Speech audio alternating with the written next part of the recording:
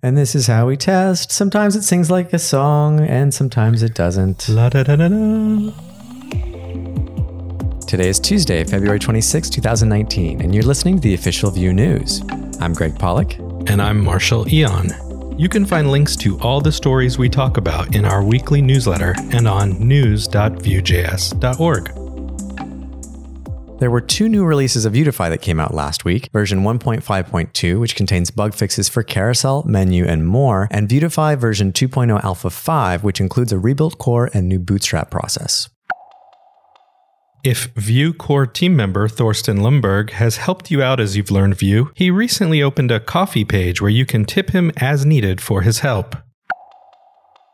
Earlier this month, we discussed Sarah Drasner's great article on Vue hooks, the alternative to using mixins. The difference being that with hooks, you can more easily pass around shared state, like if you use the hook on different components and they need access to the same data. Right. And this week, Eric Hanchett produced a free video walking through a simple example implemented with hooks and with mixins. Hooks aren't ready for use though, right?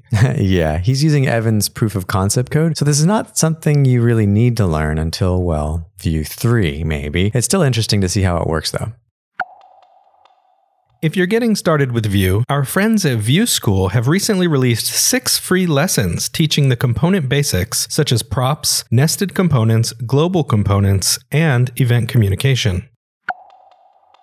Late last week, Yogi Ahuvia wrote up the third part of his series about the front end at his company, Funbox. In the article, he goes into detail about how Funbox approached a migration from a 6-year-old Angular app to Vue, and it wasn't a small undertaking. If it's a big application, that's going to take quite a while. Yeah, it didn't sound small. However, it sounds like they had success doing a hybrid migration approach, where they can refactor old Angular components one by one, loading Vue components inside Angular where needed. Wow, how well does that work? Loading Vue inside Angular? Yeah, they used a library I hadn't known about called ngVue, which apparently allows you to develop and use Vue components inside Angular apps. Ah, interesting. What else was useful? They used Storybook to develop components in isolation, and they packed up their library of components inside an NPM package. That way, they're separate from their applications and easy to import into any of their projects. Ah, so how do they measure their progress? Yeah, well, they have a script that counts the number of Angular files so they can hopefully see it decrease over time. They also monitor the Vue backlog burn charts and ensure that teams are setting aside time to work on the infrastructure during the transition.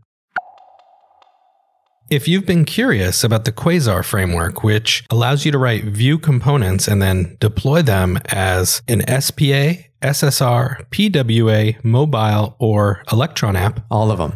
All of the things. Andre Matarang just released a 45-minute free video where he walks through the 1.0 beta. Here comes a Jeopardy question. This is what we use when we need to add custom behavior to parts of our template code in a reusable way. What are custom directives? Ding, ding, ding. And if you need a refresher on how to use these to modify your template HTML, Jennifer Bland wrote up a great tutorial showing how to create custom directives with both arguments and modifiers. As a data backend for the Vue News website, we're using a CMS called Contentful, which provides a user-friendly interface for entering data, which ends up on our website. Is it pretty easy to use with Vue? Yeah, it's quite simple. And this week, Lee Martin wrote up a quick tutorial showing how easy it is to set up with Nuxt.js and fetch data in the async data method using Contentful's JavaScript SDK. And this is like an alternative to using something like Firebase? You got it.